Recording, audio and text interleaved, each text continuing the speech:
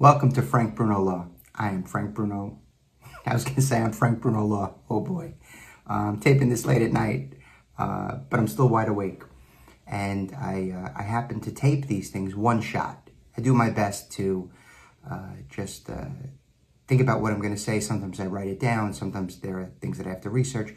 But then I try to shoot it in one straight shot. First of all, because I don't know how to edit the video, but if I put a lot of time into editing, I'm pretty sure that I wouldn't accomplish these videos. But I am Frank Bruno, and I have a thought for today. So one of my videos went up on Instagram, and a comment, it was about simple wills, and someone made a comment, I still have to take care of this. So I wanted to address that with a little story. I'm a lawyer, 23 years, and I have a friend of mine who's an attorney. I know him for more than 10 years. And he practices in the insurance defense field, and I have the practice that I speak about. So we're friends for a long time, and he has, I'll play a little bit fast and loose with the facts, but he has, for the most part, he has 2 children, right? That's accurate. But I'm going to change their ages. So I think his children are, say, 25 and 23.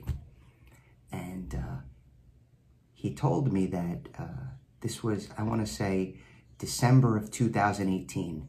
We were sitting at a luncheon dinner, and he said, I need to get my will done. The last time I did my will, I only had 1 child.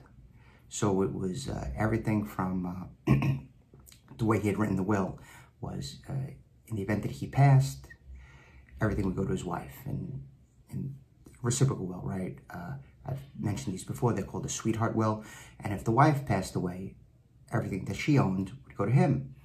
And in the event that they passed away in an accident together, car accident, or some other, most likely be car accident, plane crash, helicopter crash, but the thought, unless you're going on a trip, you might think, hey, we're in the car frequently enough without our child.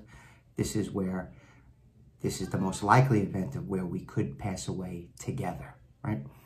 So his oldest child is 25, youngest is 23, only has 2 kids. He made the will 24 years ago and never changed the will. So in the event that he and his wife pass away together, or if one of them passes away and then the second one doesn't do a new will, his daughter would be left out, right? The second child. So this is a friend of mine, and he's been meaning to do it, and he never got around to it. He's been meaning to do it for 24 years, and he wanted me to do it at the very latest December of 2018, and it still hasn't been done. But the funny thing is, he has told me that he's had many sleepless nights thinking about what would happen that his second child would be left out of the will. So just goes to show you that this area of practice is important, it's necessary, but it's not always urgent. Well, really, you should think about it, and you should take the steps necessary for your own peace of mind. If you'd like to speak with me, please reach out to me. Email is a great way, Frank@Frank Bruno Law. You could take a look at my website, frankbrunolaw.com. Thank you very much.